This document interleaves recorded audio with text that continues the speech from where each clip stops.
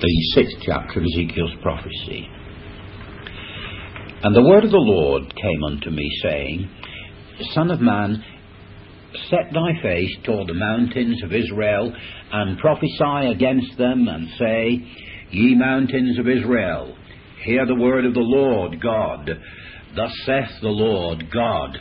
to the mountains, to the hills, to the rivers, and to the valleys, Behold, I, even I, will bring a sword upon you, and I will destroy your high places, and your altars shall be desolate, and your images shall be broken, and I will cast down your slain men before your idols, and I will lay the dead carcases of the children of Israel before their idols, and I will scatter your bones round about your altars. In all your dwelling places the cities shall be laid waste, and the high places shall be desolate,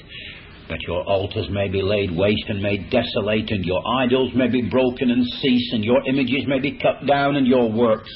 may be abolished. And the slain shall fall in the midst of you, and ye shall know that I am the Lord. Yet will I leave a remnant, that ye may have some that shall escape the sword among the nations, when ye be scattered through the countries.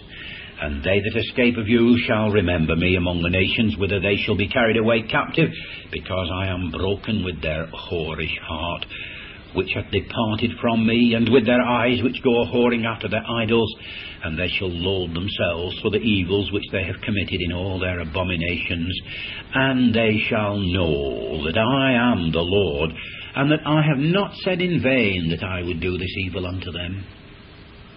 Thus saith the Lord God, Smite with thine hand, and stamp with thy foot, and say, Alas, for all the evil abominations of the house of Israel, for they shall fall by the sword, by the famine, and by the pestilence. He that is far off shall die of the pestilence, and he that is near shall fall by the sword, and he that remaineth and is besieged shall die by the famine. Thus will I accomplish my fury upon them. Then shall ye know that I am the Lord, when their slain men shall be among their idols round about their altars, upon every high hill, in all the tops of the mountains, and under every green tree, and under every thick oak, the place where they did offer sweet savour to all their idols.